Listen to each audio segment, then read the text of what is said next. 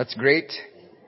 And so far, last night, Ed talked to us about introduced our topic to us, comfort one another, as we grow our listening, empathy, and compassion skills. And from last night, I just really appreciated how Ed brought out our text, 2 Corinthians 1 verse 4, that God comforts us in our troubles so that we can ourselves comfort others in their troubles, so that we can comfort them with the comfort that we have received from God. So he mentioned that we need to really be the conduits of God's grace and comfort to others. And it takes out this idea that, it's our performance that matters. It's really our caring and our being there that matters, so that we can do it for God. And today, in the morning, in lesson 2, what do I need to know about helping others? It's just for myself, we don't need to be licensed counselors and therapists to help others. We see that really what we need is our willingness to be there for the other person, to be radically present with them so that they can trust us with their struggles, with their feelings and emotions, with their struggles in life. And again, that involves building relationships. Right? Because if we didn't want a relationship with people, we'll just be concerned with the truth and what they need to do. So it's easy to tell them, just do this and then leave. But with relationship, that is when we really need to listen to them and talk to them and build that lasting relationship with them. So Ed now is about to come up with lesson 3. The question is, how do we build that relationship? How do we invite them in to a conversation so that we can really help them and be there for them in relationship? So I'm going to introduce Ed again for 1 or 2 sentences, but let's go to God in prayer first before we do. Let's pray. Heavenly Father, we are grateful to you for this weekend, and we are grateful to you, Lord, for this congregation and for the people who are here today. Open our minds and our hearts as we learn how to really comfort one another. Lord, we know that you have given us in your word these amazing one another commands because you care about relationships. Firstly, our relationship with you and how it trickles down to our relationship with others. And so you have given us this amazing admonition to comfort one another. Lord, this weekend we're learning the mechanics and the details of this. So Lord, please help us to really open our minds and our hearts so that we can understand how we can comfort one another in ways that are productive and are effective and are conducive to growing and relationships. Please be with us at this time as we do this. In Jesus' name we pray. Amen. So Ed here is, as you know, he's a counselor and he's retired. You guys know that, right? So I guess that's what emeritus, a professor emeritus means. He was a professor. He's doing this full time, but he retired, but he's going back and teaching again. He teaches counseling once a year, I believe, Ed? Yes. Every year he teaches counseling once a year at Harding School of Theology. He's retired, but he still does it. His passion is for helping people, and also equally important, his passion is helping others to learn how to help others. And that's what he's doing for us at this time. So Ed, please. Can you hear me okay? Good. We're on. One of the things that we know that as far as we were talking about trying to how we show compassion, how we show that sense of caring, a lot of it comes through nonverbals. Eye contact means a lot. A lot of how we communicate comes through just these nonverbal things that, if we're kind of pained, as we're intently listening, as we're leaning in, these kind of things show our emotions. They're conveyed on our face. A very small percentage of our emotions are conveyed emotionally. We can say, I really hurt for you. But what really makes that a real message is what's confirmed by our eyes and how we engage this person. Or are we kind of looking nervous? Are we looking down? Are we looking into their eyes, their hearts? When we develop eye contact, in most cultures, that's an affirming thing. Now be aware that in some cultures, direct eye contact is like challenge. And so if you're going to show respect, you look down. And so if somebody is in your presence and you're the helper and they're looking down, don't assume that that's not engagement with you. It may just be their kind respect of you. And so say, when you're talking heart to heart with someone, what's comfortable with your eyes? And they may say, I look at the floor because I'm in the presence, I think, of God, or in the presence of someone who's helping me. And so you just leave that alone. And other times, people in other cultures see that if you're looking directly at them, somehow you're getting into them too much. And so you might occasionally glance their way and then talk with your hands and glance away. So again, cultural sensitivity, it's important. So when you're talking with someone about something deep to your heart, how is that for you? And what happens, what needs to happen for you? Just be curious and ask. If something doesn't strike you as normal as you might have it, don't assume that that's wrong. That may be exactly right for them. So look at those cultural differences. Again, if I'm in a body position where I'm sitting in a chair and I've got my legs crossed and kind of look like this and I'm kind of leaning back, it kind of looks judgmental or disinterested, or I'm just kind of trying to be away as much as I can back here. And so oftentimes we sit kind of squarely in front of somebody and we kind of lean forward, and I do it naturally because sometimes I want to hear better that I want to lean forward. But it shows engagement, and that's that kind of nonverbal thing that we don't have to say, I'm really here for you. The very fact that you're gazing to them, if that's cultural sensitive eye contact, and really intently listening, that conveys I care without you having to say it. You may say it, but it's really backed up by the nonverbals that you engage in. So attentive silence. Some people worry about if I'm helping someone and there's a moment or frequently moments of silence, we get nervous because we want to fill the airspace with talk. And yet, if we're going to really honor the fact that somebody's struggling and we're trying to enter that struggle, pausing to give them time to think and process what's going on, it gives them time to experience your presence and their thoughts and their feelings.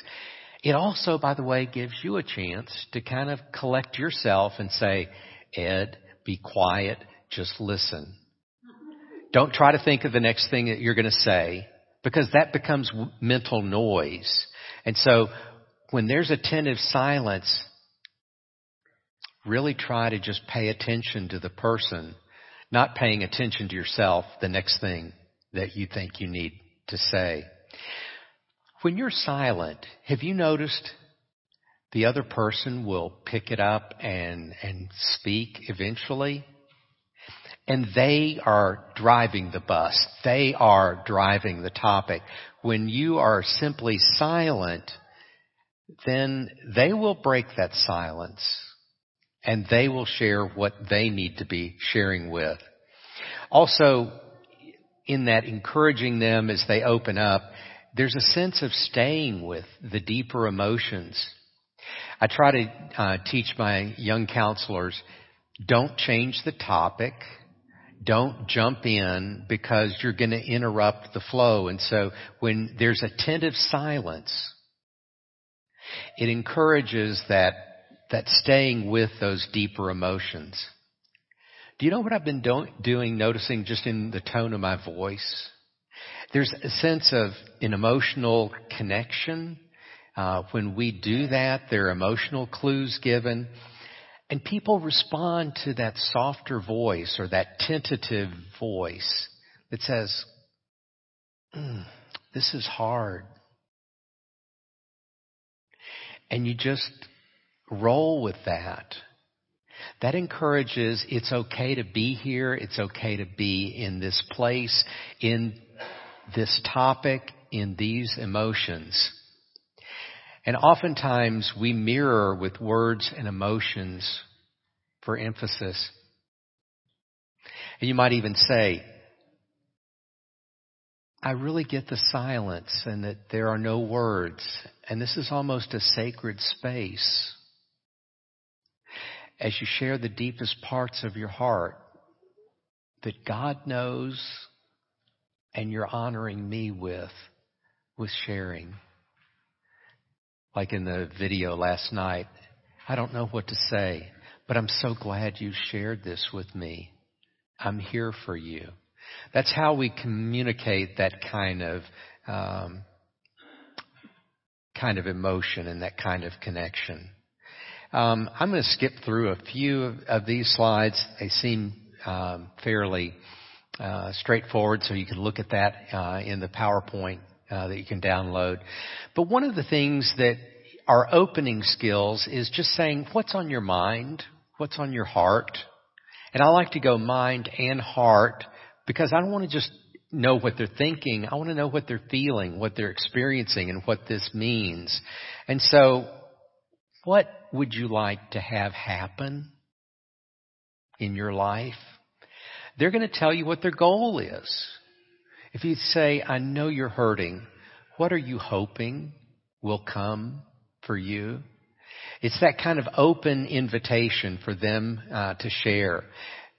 You noticed at the very beginning of our workshop, I said, what's going to happen here in our workshop this weekend for you that by Sunday you'll say, I'm so glad I came. And you told me a few things. That's a great opening for when you're trying to, get a conversation started with someone who's hurting. What are you hoping that will come out of our time together? And encouragers are both those verbal encouragers and the nonverbal things that we say. One of the things that we have in our tool bag, if you will, questions are like, screwdrivers or a little pry bar. They help us open up the lid of the can. And so our questions don't need to be so precise. Sometimes they can be kind of tentative and gentle.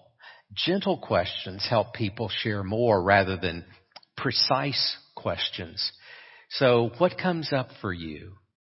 I'm curious what emotions are stirred in you at this moment. And so you don't pinpoint, I assume that, and you name an emotion. You simply ask an open-ended question that's gentle, because questions do come from our frame of reference. If I'm hearing somebody's beginning nature of the problem, that part of the circle, and then we jump to conclusions, what they need. If we resist that, and instead of that question that comes from our frame of reference, if we bring out specifics from the person, I'm wondering what's been going on for you this week. Is a lot better than you've really had a stressful week. Yeah, right? And we're trying to kind of get ahead of them. It's a lot better if our questions are much slower. But questions can help us bring out, so what did happen this week? Can you kind of walk me through your week? And they can tell you about the ups and the downs and what's been going on. Be careful with questions, because you know what it's been like. If somebody rapid fires a bunch of questions at you, that's not a good thing. It feels like a bombardment or grilling. Sometimes we ask multiple choice questions because we're worried. We want the people to, to talk to us. And so, is it this? Is it this? Is it this? Or is it this? And that's a lot of work. That's a lot of burden on us when we're trying to be a helper if we think we've got to think of all the options. It's far better to ask, so how's all this been for you this week? Just a gentle invitation kind of question rather than how have you been? Have you been this? Have you been that? Have you been this? What happened this? In fact, when we ask a multiple choice question, the other person doesn't know what to even begin to respond to. Sometimes we make questions as statements, and so it's not really a genuine question. It's kind of more we're running on ahead of things. Be aware that cultural differences, that sometimes your questions may be very intrusive, and they're not ready to share with you yet what's going on for them, and so they don't want you up in their business. And realize that if you take a gentle approach So I'm wondering if you could share with me kind of what's going on for you right now. That's the struggle. They'll tell you at the level that they want to tell you rather than, so how's it going in your marriage these days? Or, how are you doing with your money or that addiction or whatever you might pinpoint? They may not be ready to be as forthcoming with you as they may need to be. And our question can be very oft-putting. So be careful about cultural differences, because some people do not want you up in their business till they're ready to trust you to be up in their business. Questions also, they're a control thing. The person who's asking questions is in charge. Think of that officer, that principal, that parent in your life. The person who's firing the questions at you is in control, and you don't want to replicate the principal, the parent, the officer kind of thing. And then if I could help you remove one word of a question from your vocabulary and helping others, X out the question of why. Doug, why did you do that? Miles, why did you do? It just kind of like, oops. And it puts us on the defensive. I don't know. Or remember that third grade teacher or that principal that said, Johnny, why did you do that? I don't know. And so it's a control dimension. It's a intellectualism. It's trying to find an excuse. And so why questions really don't serve us well. And most of the time people will say, I don't know. So get rid of why in your vocabulary. You can do the same thing by an open invitation. So tell me about what's been going on. They're going to tell you the why and the what happened and all that kind of stuff by just that open invitation. And so we don't want to get them defensive or rationalizing or treating us like an authority figure that they have to be accountable to. In some circles you hear about an accountability partner. I'd much rather have a mentor than an accountability partner. And certainly in care and helping others, there can be accountability, but you want to really try and stay off the why type of questions. Use attentive silence and encouragers. Can you tell me more about what that's about? That's a good replacement for why did that happen? Can you tell me more about what's going on for you? That's a much better opening. Be careful about leading questions. How many of you have had an evangelism training or a sales training where you're supposed to presume what the right answer will be? You want to go to heaven, don't you? That's a leading question. So tell me about kind of your spiritual journey. That's a much more answerable question. And we want to ask questions that are answerable, not that lead people. The life insurance salesperson. Who's had a life insurance salesperson encounter with you? You love your family, don't you? You want to care for your family, don't you? Heaven forbid something would happen to you, but if something did, would you want somebody there to provide for your family? Well, XYZ insurance company is going to do that for you. I mean, it's leading questions. And when we're in a helping role, don't subtly tell people what to do or give them advice or pushing your agenda. Those tend to stop communication. And we want to hang up the phone or get away from that person as quickly as we can. So we don't want to be in a helping role doing that. So let's look at two types of questions. They're closed questions, but sometimes we do need to ask.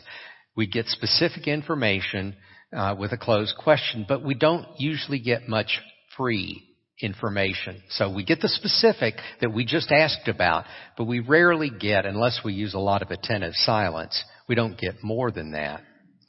And so if we think of open questions as that way to invite people to elicit more without being coercive or being so specific, when we do ask, what questions what happened typically, and it leads to a discussion of the facts of what's led up to this current situation. If we say, how did this come to be and how are you feeling? That tends to lead into that feelings. Or could you tell me more about this? It honors the person that they could say no. Most of the time people will say, yeah, I can tell you more. There's a lot more to this story. And so again, it's that gentleness of questions. So look at these, open and closed. Do you have any health problems? Yes. And somebody might tell you what they are, but that's a one-word answer is all it's required. Can you tell me a little bit about your physical health, your physical journey?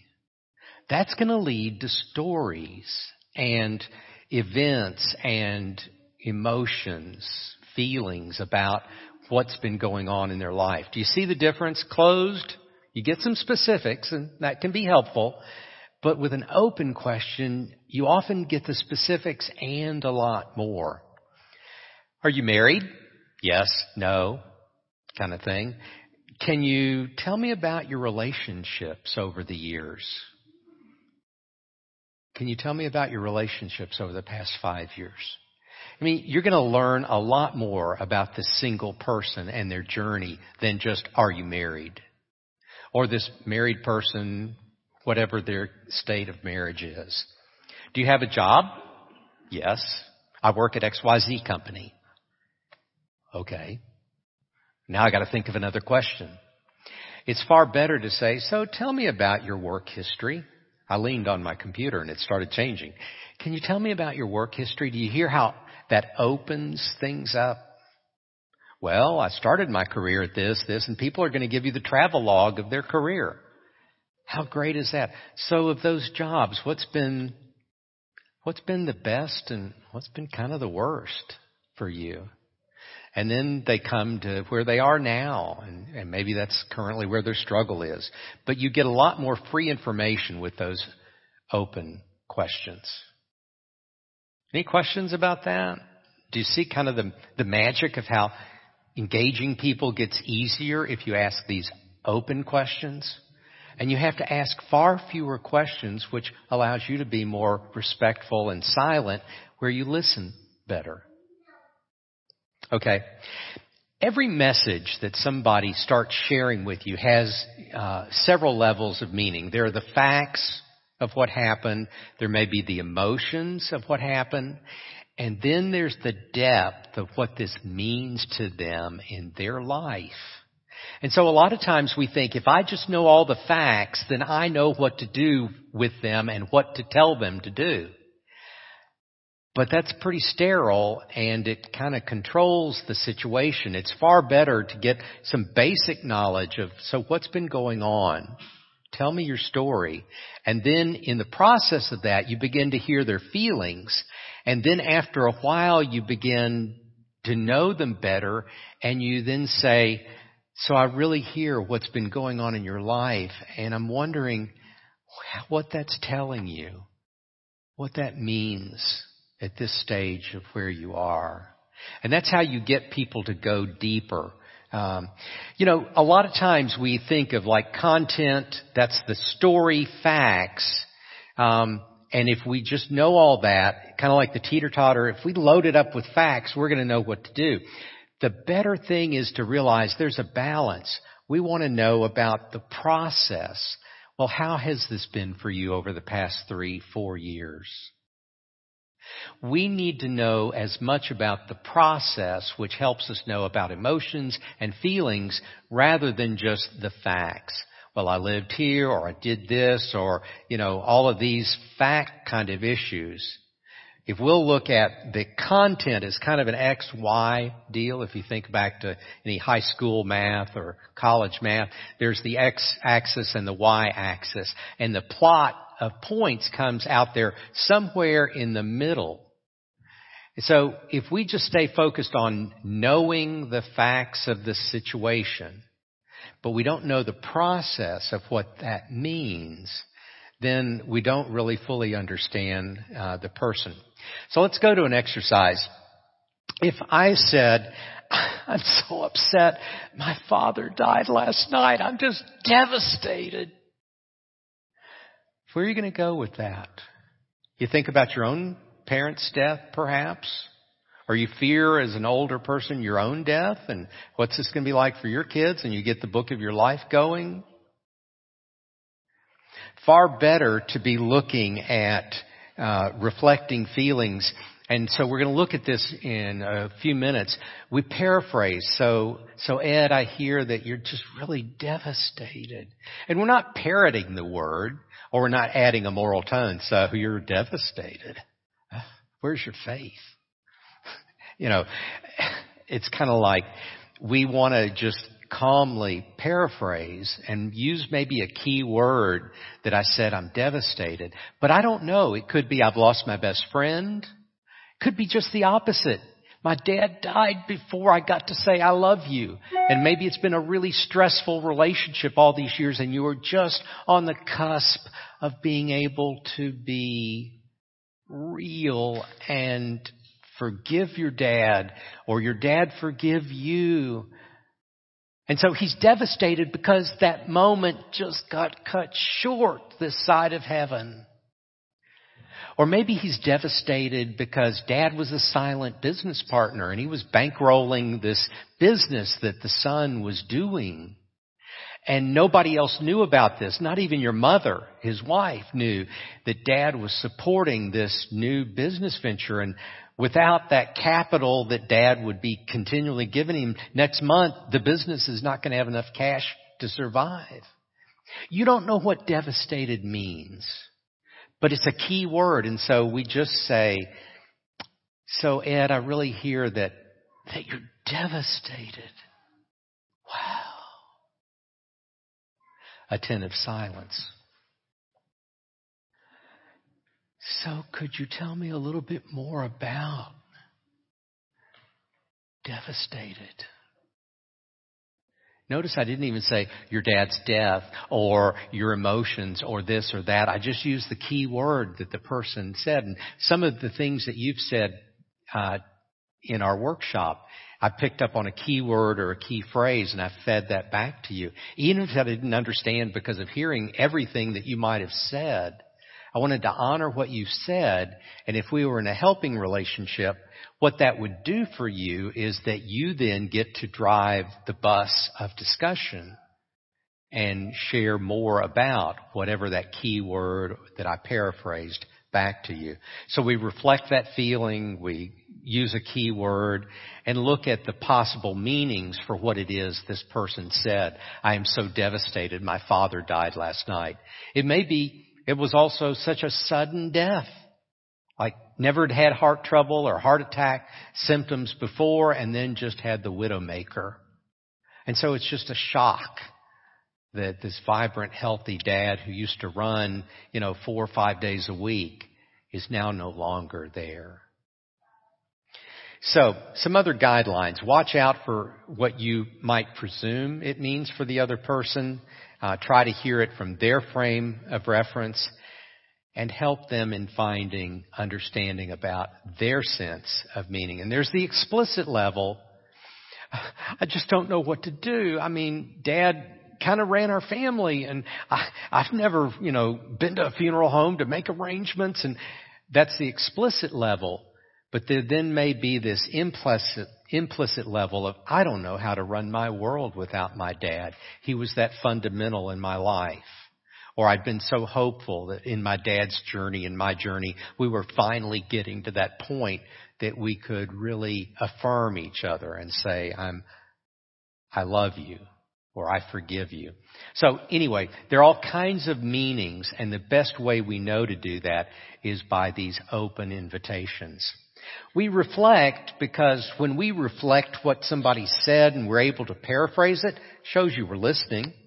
It communicates empathy, and it's kind of a form of feedback. And I've done this metaphorically a couple of times, just kind of like if you're holding up a mirror. When you reflect back to another person, you let them know what you're seeing and you validate what you're seeing by holding up that mirror metaphorically to them. It also stimulates further exploration. When you say, I've got that, and you say something that shows that you've got it, they then can go on to the next point. Have you ever been talking with somebody and you think they keep looping around and you keep avoiding it and you're just trying to get them to move on? The best thing you can do is simply reflect and paraphrase what they have just said to you. He or she has got it. And now they can move on to the next point. Try that next time with your spouse when, I've heard this 50 times before, if I've heard it once. Instead of, just kind of waiting for the time to, pass by, say, so hon, I hear you, that you're saying, or I hear, and then kind of paraphrase it, and then just pause and hope your spouse doesn't die of a heart attack. That you were actually listening and you're being patient with them. So sometimes it's helpful to practice on a spouse or a friend.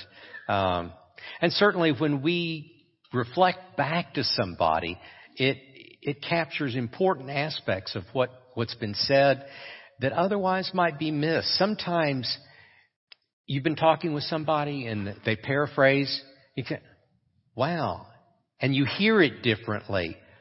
I've never thought about it that way. Or, boy, I heard myself saying what I'm saying and, so what's coming up for you as you hear yourself kind of thinking about what you've said? Again, what comes up for you is a really good way to be present with people because you're not going into what do you think, what do you feel, what's this mean to you. You're really giving them a very open, so what's coming up for you as we're talking? They may have a memory, they may have emotion, they may have meaning, they may have a number of things. But when you just give that open invitation, so what's going on inside for you? And by the way, it was a parrot last night in the Landon Saunders recording. Anybody catch that little tidbit mistake? I said parakeet. It was a parrot, Ricky the parrot, that rattled off its name and address.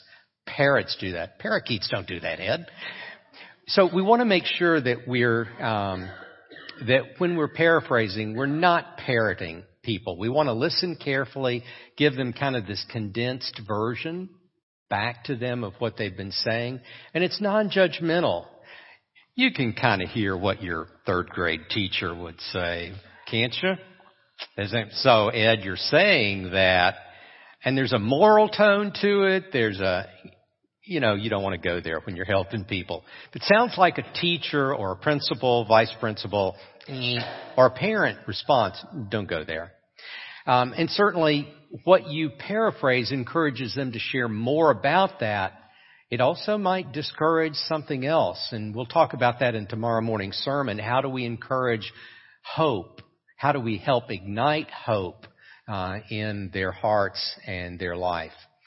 Mental noise. You've got mental noise. Is Ed going to finish up on time?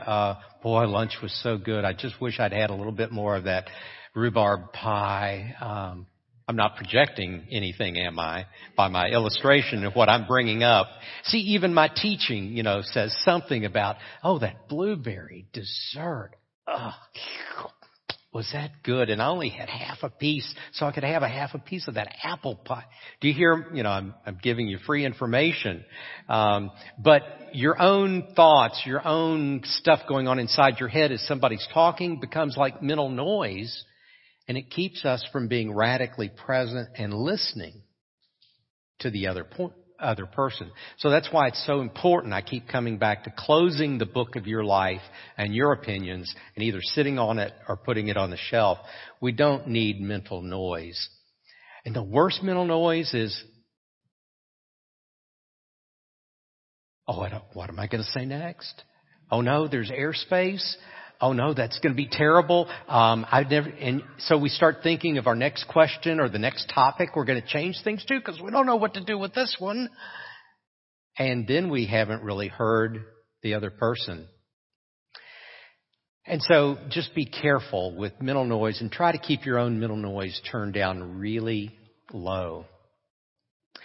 One thing we do in friendship is we take sides, typically, don't we? Somebody's wronged your friend and they've kind of wronged you, and you're going to say, yeah, that was terrible what they did. Does that really help your friend get to a different place?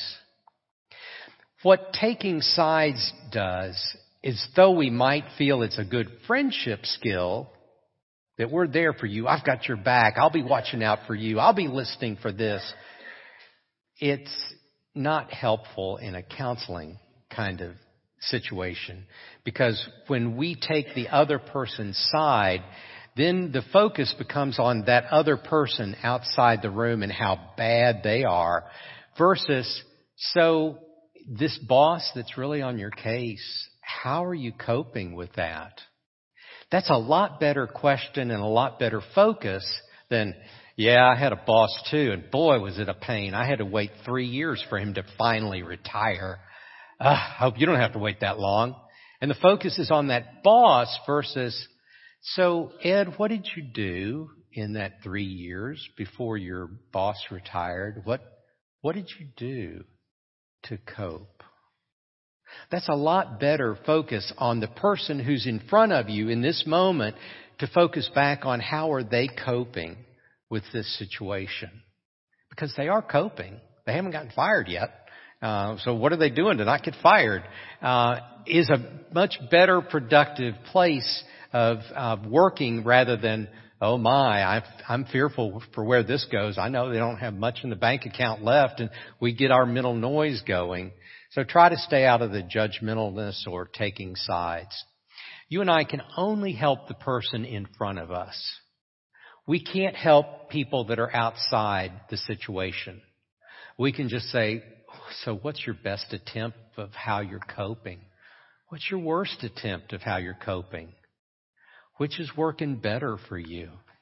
Those are questions people can answer, and they are responsible and they're focused. And if we'll just stay in the moment. Have any of you ever done improv at a party? Somebody says something and you've got to then respond.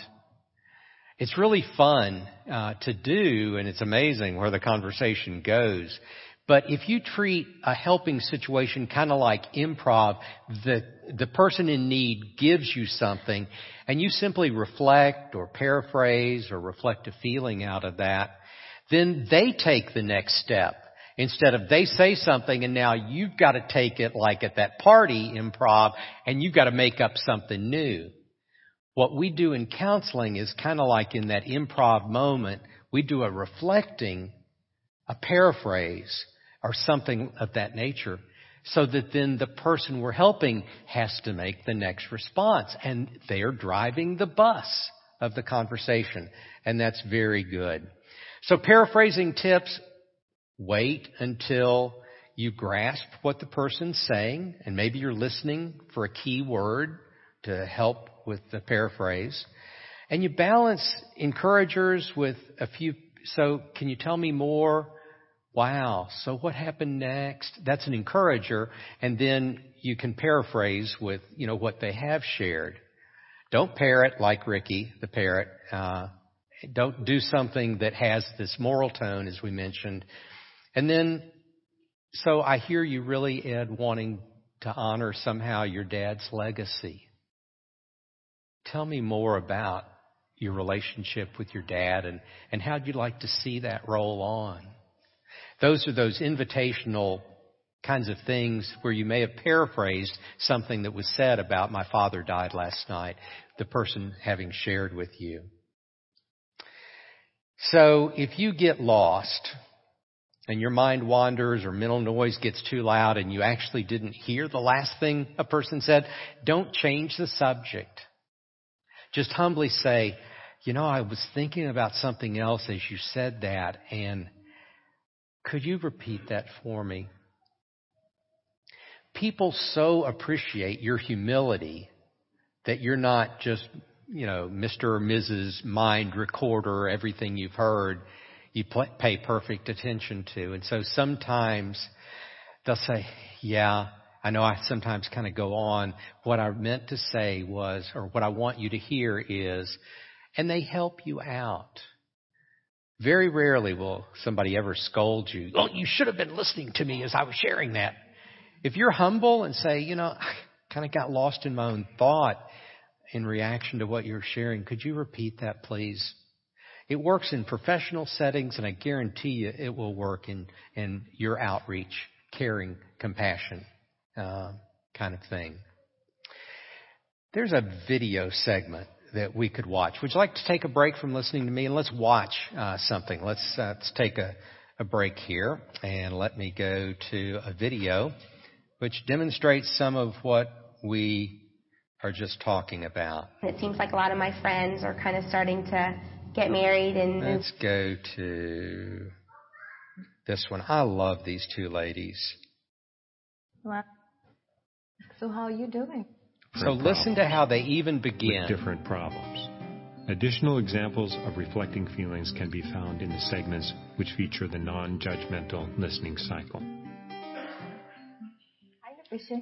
Hi, it's good to see you again. Nice to see you too. Thanks. So how are you doing? Sometimes I'm good. Sometimes I'm not so good. Right now, I feel okay. I'm still feeling very sad. We talked last time about my grandma and that she was diagnosed, and I'm really having some strong feelings about that, and it's affecting me in a lot of ways, and so I thought it would be good to come in here and talk with you about what's going on. Okay. Tell me more about what's going on this last week. Well, I called her on Sunday. I usually call her on Sundays. That's my day to call her. And she's usually just so excited to hear from me. And I am, too, because I miss her. They're in another. So when I call this week, typically when I call, she, just kind of catches me up on what's going on in her life or what she's done or what she's doing. This Sunday when I call, she was really belligerent. She was just talking about things that weren't true, that I think that's just the dementia she has. She sees things sometimes and she hears things and they're not there. And I remember initially when she was sharing these things with me, I was like, no, that's not what is, Grandma. What are you talking about? Well, I've gotten to the point of just accepting that, this is what's going on as she ages, but it's still very painful for me. So I just sat on the phone when she was talking with me on Sunday and I listened. And although I was doing that, it was breaking my heart. Right. And it's just really painful for me. So let me see if I hear you correctly. Your grandmother, a lot has happened where she's almost a different person, and you're feeling confused, perhaps. Confused, sad, hurt. I think the biggest emotion is I'm very sad. I can see how that must be very difficult for you to see the changes now. Tell me more about what it was like with her before. She was so vibrant. She's full of so much life. And when she's feeling, when she's not delirious, when she's not hearing things, she's back to that old self where she's really funny and she'll pick at me and, and we'll have a good time. I'll sit and we'll watch TV together and she'll tell me stories about when she was coming up or what she remembers from my childhood, and that will be great. And those are the days I crave right now, because when I hear her voice or when I see her, it's this completely different person. She's lost a lot of weight and she has no appetite, and then I'm not there and I miss her terribly. Right. So you're feeling helpless in a sense because you're not able to be there for her. Definitely, yeah. I don't know what to do. All I can do is call her, and that doesn't seem like it's enough. It also sounds to me like you feel you miss the kind of relationship that you had with her previously. I do. And I can see how that would make you very sad. Feeling like there's a lump in my throat right now.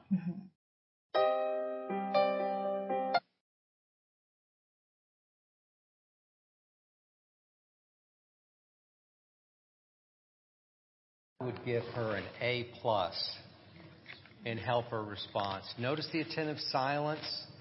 Notice the paraphrasing that she did. Notice the pauses and how the person that needed to talk about their grandma and their sense of grief, how she just then gave more information.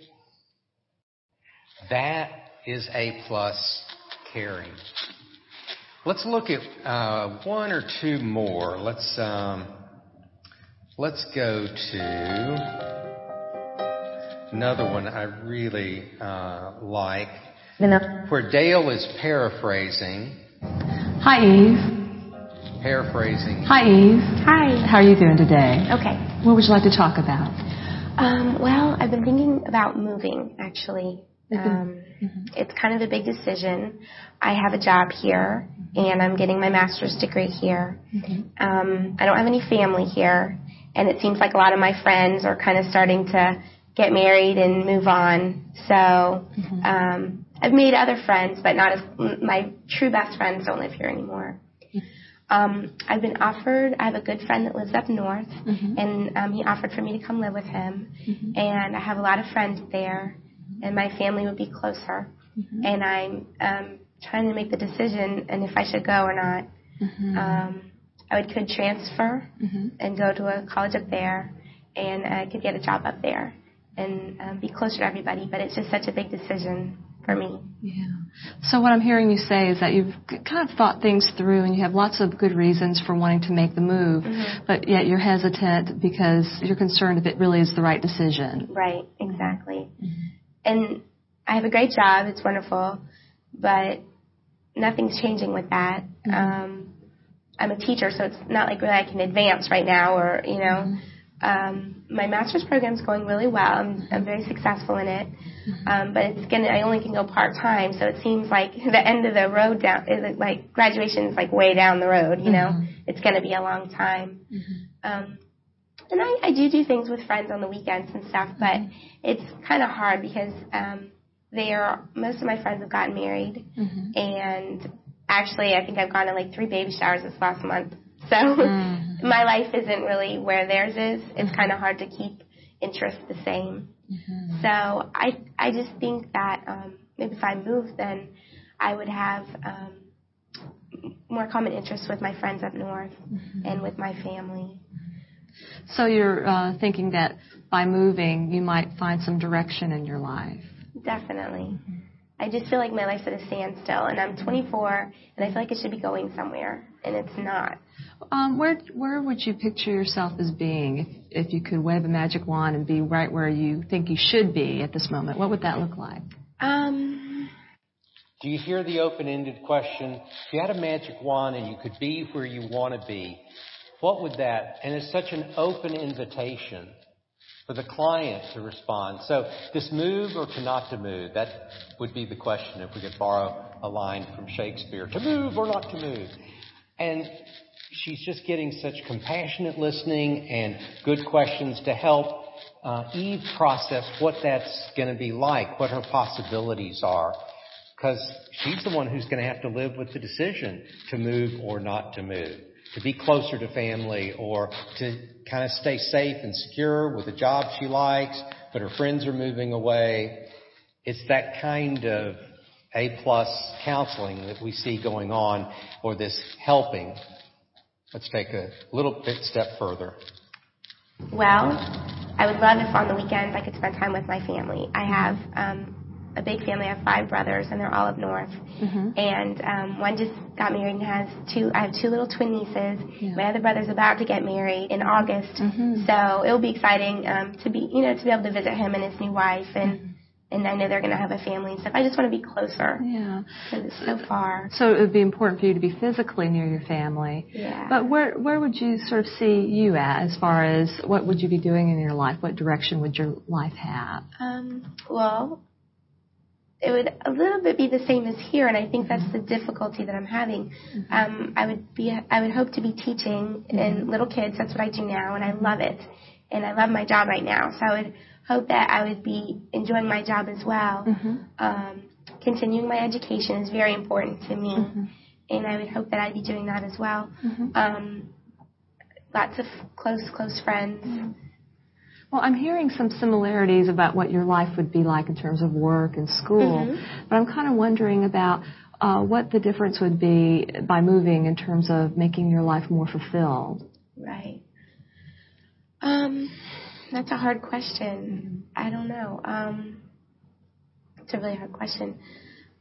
I guess just being, I think I'd feel fulfilled just knowing that there were people around me that I could really count on and that were there for me. They're there for me, but they're so far away that they're not really, it's hard here. I kind of feel alone. There's no one really here. There's not like, if I have a problem or even if I don't have a problem, there's not really anybody just there for me, and that's hard.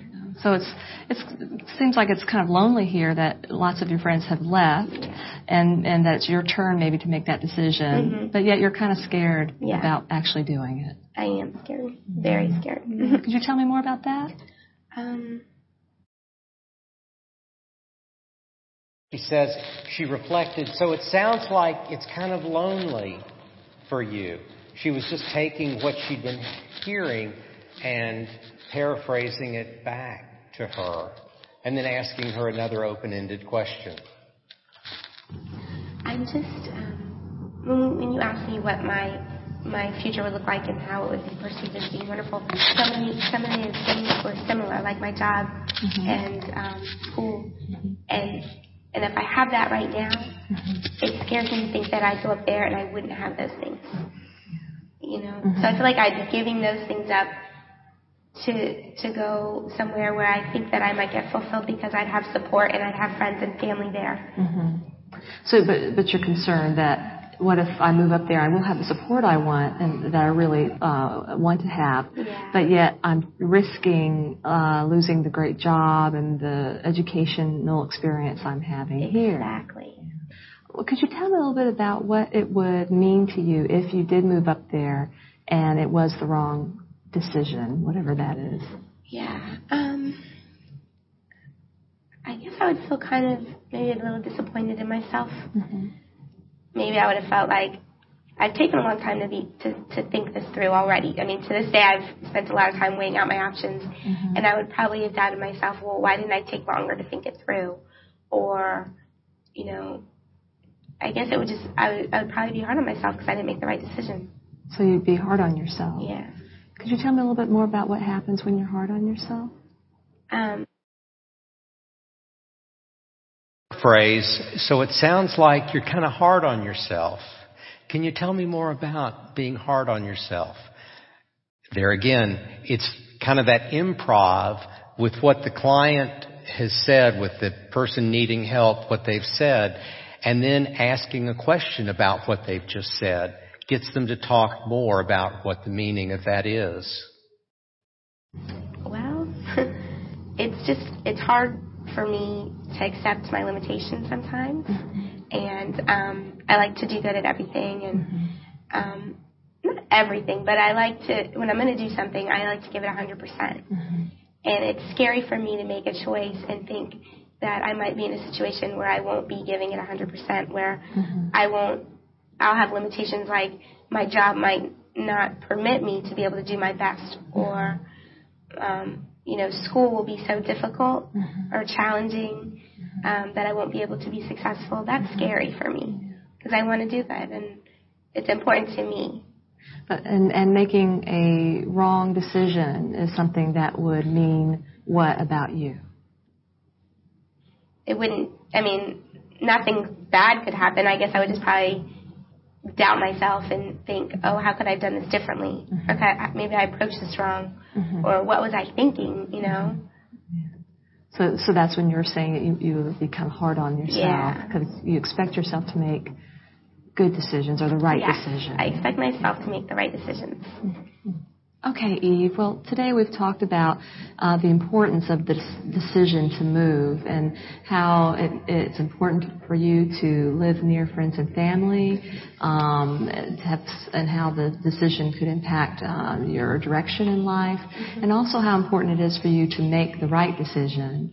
I think these are all issues that we can continue to talk about if you'd like. Yeah. Okay, well then why don't we continue that next week? Okay, thank you. Thank you. So notice how she summarizes, and she doesn't give her an opinion about whether she should move or whether she should not move, whether she should take the risk. Notice she also said, so what if you moved up there and it was the wrong decision? How many of us would be afraid to ask that question? But you know that's on the young lady's mind.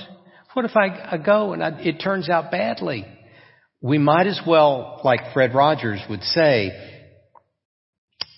whatever is difficult, let's go ahead and talk about it, because then it becomes more manageable. So sometimes we ask questions that are the kind of obvious fear that a person has so that they get to process that fear out loud rather than just holding that fear, that anxiety inside themselves. Are those helpful for you to see kind of some of our principles in action? There's one more I'd like to share before we run out of time, and that's of two guys talking, and the older gentleman talking with the younger gentleman who's come from South America to Miami, and he now has encouraged his family to come to America, and he's in kind of a quandary. He wants to be respectful of his father, but he's kind of unhappy with his father, and kind of what's going on is his father's not adjusting as well coming from South America to the United States. So let's take a look here at what these two have to say. When we came from South America, we got established in Miami, and I've been going to school here for like 5-6 years. Yeah. And I've been trying to get them to move up here with me. And it's been a whole process. It's been a good experience, but also it's been real interesting in the sense that they're having to live in my house again. So this is a kind of a new thing. We're having them back living together with them. Yeah, and I haven't been with them for 6 years at least. Going to school up here. Yeah. So it's like I want to be with them. I want to be with them at times, but I want to do my own thing also. I guess what really bothers me and annoys me is that I've been having to see my father more than my mother, disappointed or maybe frustrated at the system, and in some way has brought up other issues that we've had in the past. I'm talking about 10 years ago. So sometimes you find yourself being angry with your father, and maybe it's just something small, but it relates to things that have happened in the past. Yeah, definitely. Yeah. I guess I hadn't thought about it. Yeah, I guess it is anger.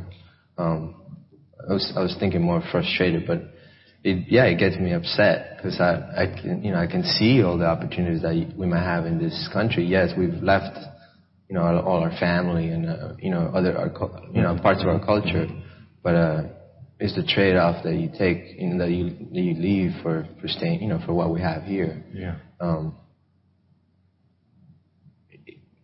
It was hard. I know it was hard for him, but it was also hard for me, and I didn't have a choice. So what is it that's bothering you the most about the situation now? I guess Notice again, what's bothering you most about this situation?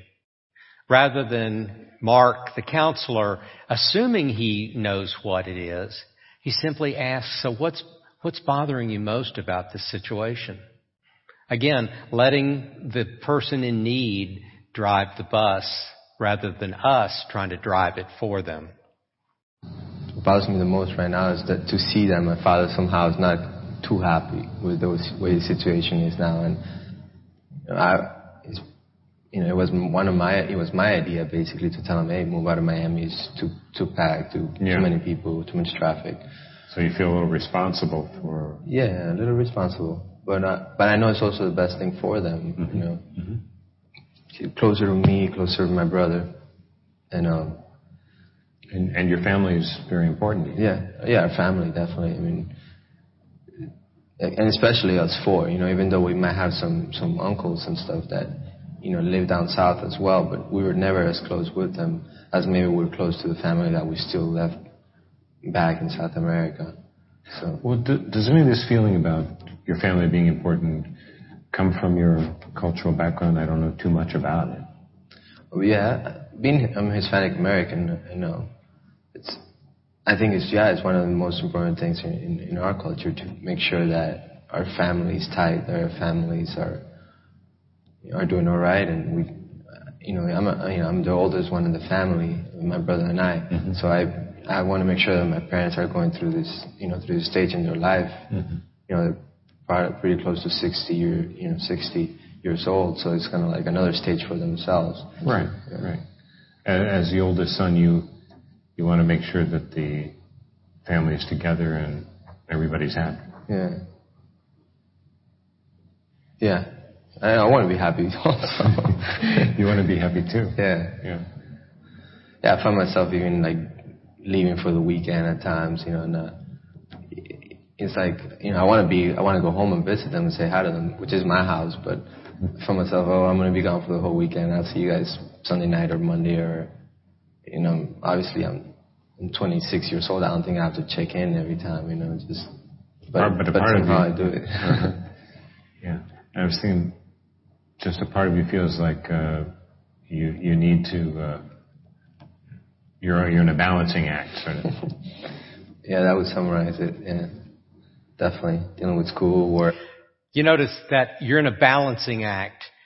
He wants his parents and his dad to be happy and to succeed, but then he also wants to be happy, and so he finds himself leaving on the weekends out of his own house, leaving his parents' family, the parents there. And so notice, you're trying to balance. And so again, that's just a reflection of what Mark, the counselor, is hearing. He feeds it back to him, and I want my dad to be happy, and I want to be happy too. And so anyway, just highlighting the struggle this young man's having. Family, still trying to have your own personal social life is the balancing act, definitely. Well, if I could just sort of summarize what I've understood you've been saying so far is that you're in a balancing act in a way. You're trying to make sure that everybody in your life and your family is happy, and also at the same time try to have a life of your own. And sometimes that's a little difficult. But it's really important. Your family is very important. Not just, I guess you grew up with this in your family background to think about your family, and it comes out of your culture as well. But I also have the sense that it's important for you. It's your own belief that family is very important. And so this is sort of at the core of what's sort of bothering you about the present situation. Mm-hmm. Yeah, I think that's pretty much it, yeah. So even though you're in a new country and so on, there's still a lot of these things that are important in your family that you want to hold on to. Yeah, definitely, yeah. So one of the things I would give you a pass on, that was a fairly decent summary that the counselor did, but that was, that kind of is, that's some brain power they're using. You can do something much more simply as you're bringing a time of talking to a close. And it's by asking a variation of this question. Ask the client to summarize. Ask the person you've been helping. So as we've been talking today, could you kind of summarize kind of what stands out for you? How much easier is that on you? To give the summary assignment or the takeaway, the value, give that to the other person, and you get to learn out of the time you've been talking and listening, you get to learn what was most important for them. Instead of you assuming what the most important thing or things were for them. So how we wind up our time is just as important as how we open up our time. So as we get close to our time here to close today, I would encourage you with that closing skill, don't feel a burden that you've got to summarize things so well, to be so articulate, to be so encompassing of the time. Step back stand down from that kind of authority, responsibility, and just say, I really am glad you shared with me today. What do you take away from our time? So you get to affirm that the person shared, and maybe you say, I really hear the burden, and I'm so glad that you shared your sadness or depression with me, whatever it is. What do you take away from our time together? And it's a good way for them to wrap up session.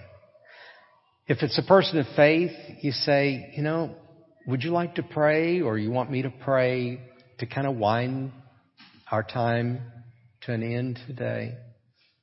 And most often than not, they'll ask you.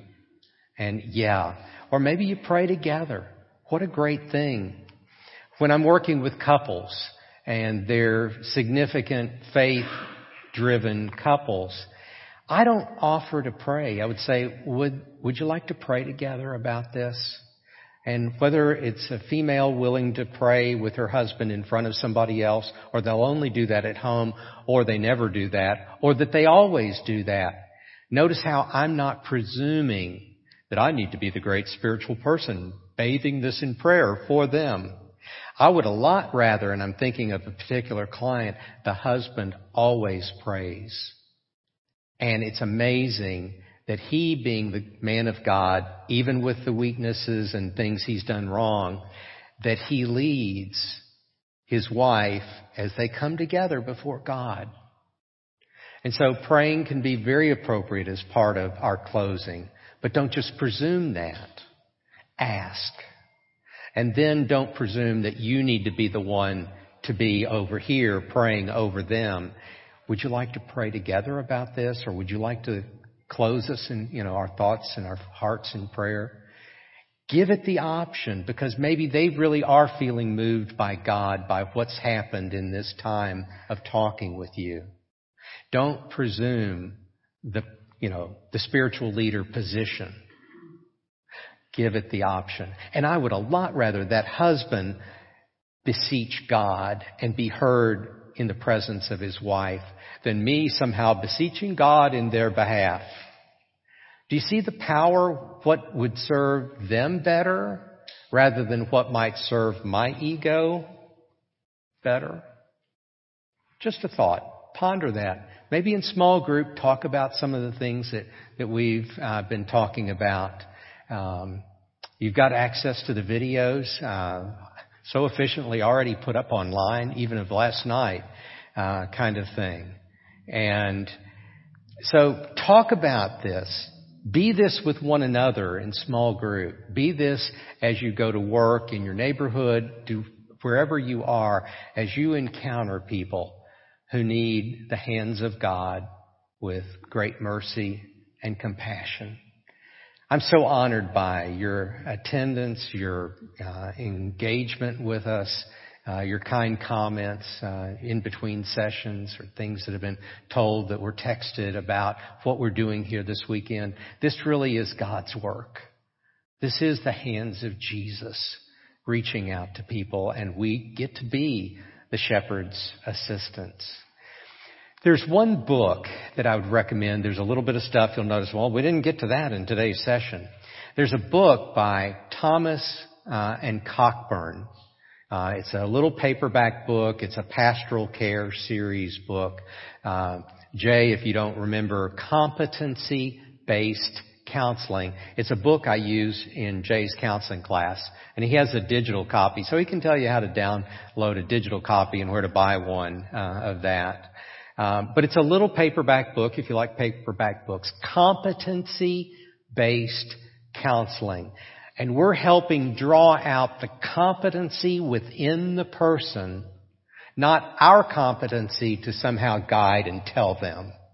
And so it's a really good model, whether you're into ministry in more of a formal way of helping people, or where you want to just kind of more informally build your coping skills beyond what we've talked about thus far in our weekend workshop. So competency-based counseling. Great little paperback. Give you some more ideas and some things that we're not able to get to today. I am so honored by your hearts and what you hope to be doing day in and day out as God's hands to the people that you encounter naturally in your world. Jay, I'll turn it over to you.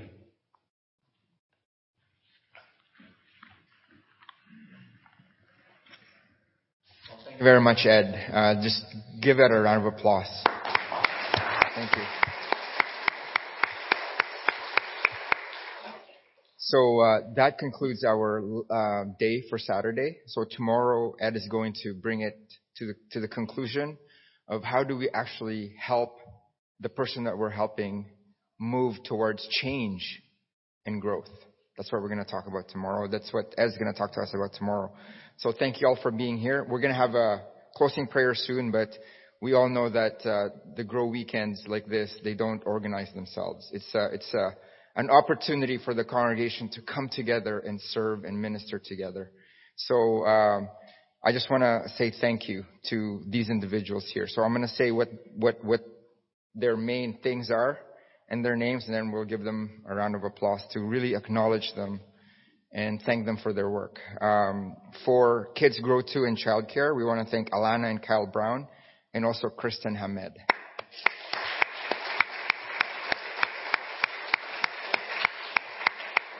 And as you know, there's a lot of moving parts to the kids program, and there's a lot of names that are on page 5 of the booklet.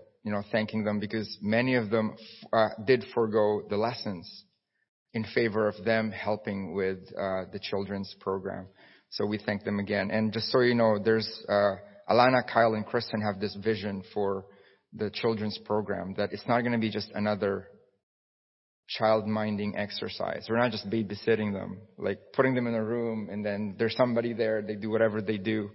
There's a program for them. The vision is that they will actually learn what we're learning, but at their level. That's their vision. So the kids, as it is, they were learning how to help and comfort each other in their own way. So they're doing what we're doing here, just so you guys know. So we thank Alana, Kyle, and Kristen for that, and the many others. For the fellowship lunch, amazing lunch. There's desserts, there's salads in there. We want to thank Miles and Alicia for that. Miles and Alicia.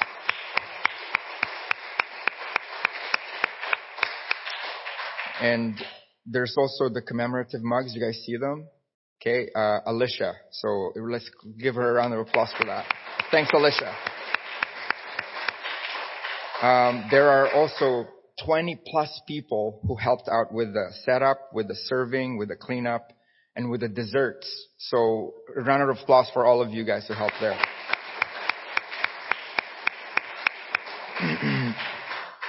For broadcasting and also these name tags, Pat Lung actually really did a great job like designing this, printing this, and putting this together. So Pat, thank you.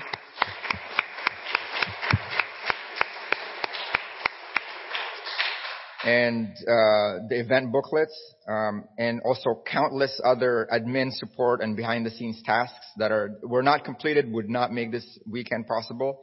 Melanie Hobbs. Mel.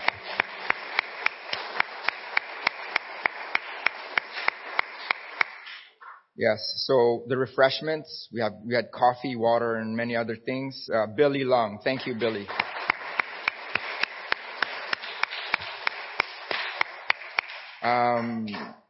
Registration, amazing registration desk.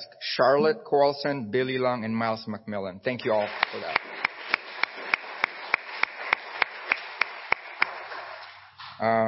For the song leading, we want to thank our song leaders this weekend. Rolly, Taiwo, Richard, Tim, and Bamidele.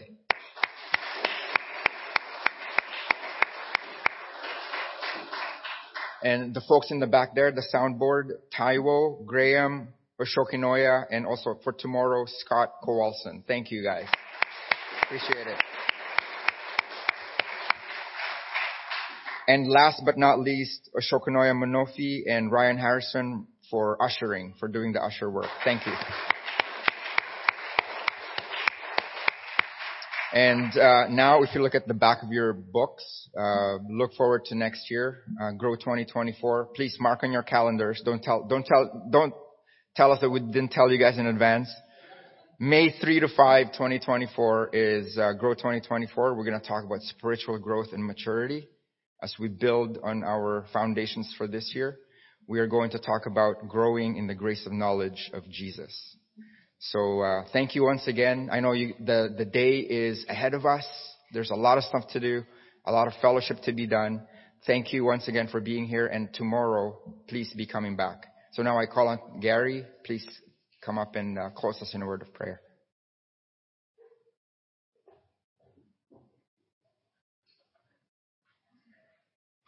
Just quickly going to read the focus verse from 2 Corinthians chapter 1 from the New Living Translation. All praise to God, the Father of our Lord Jesus Christ. God is our merciful Father and the source of all comfort. He comforts us in all our troubles so that we can comfort others. When they are troubled, we will be able to give them the same comfort God has given us. Let's close with a word of prayer. Our Father in heaven, we come before you and we pray for your blessing on the ministry of Dr. Gray. We pray that you will continue to guide him as he seeks to serve your people and seeks to help people throughout the world. We pray for that you will help us, that you will give us wisdom. Help us to be quick to listen and slow to speak as we seek to help people. We want to honor and glorify your name, and we ask you to watch over us at this time, keep us safe, and bring us back tomorrow that we might be able to worship you. We pray all of this through Jesus' name. Amen.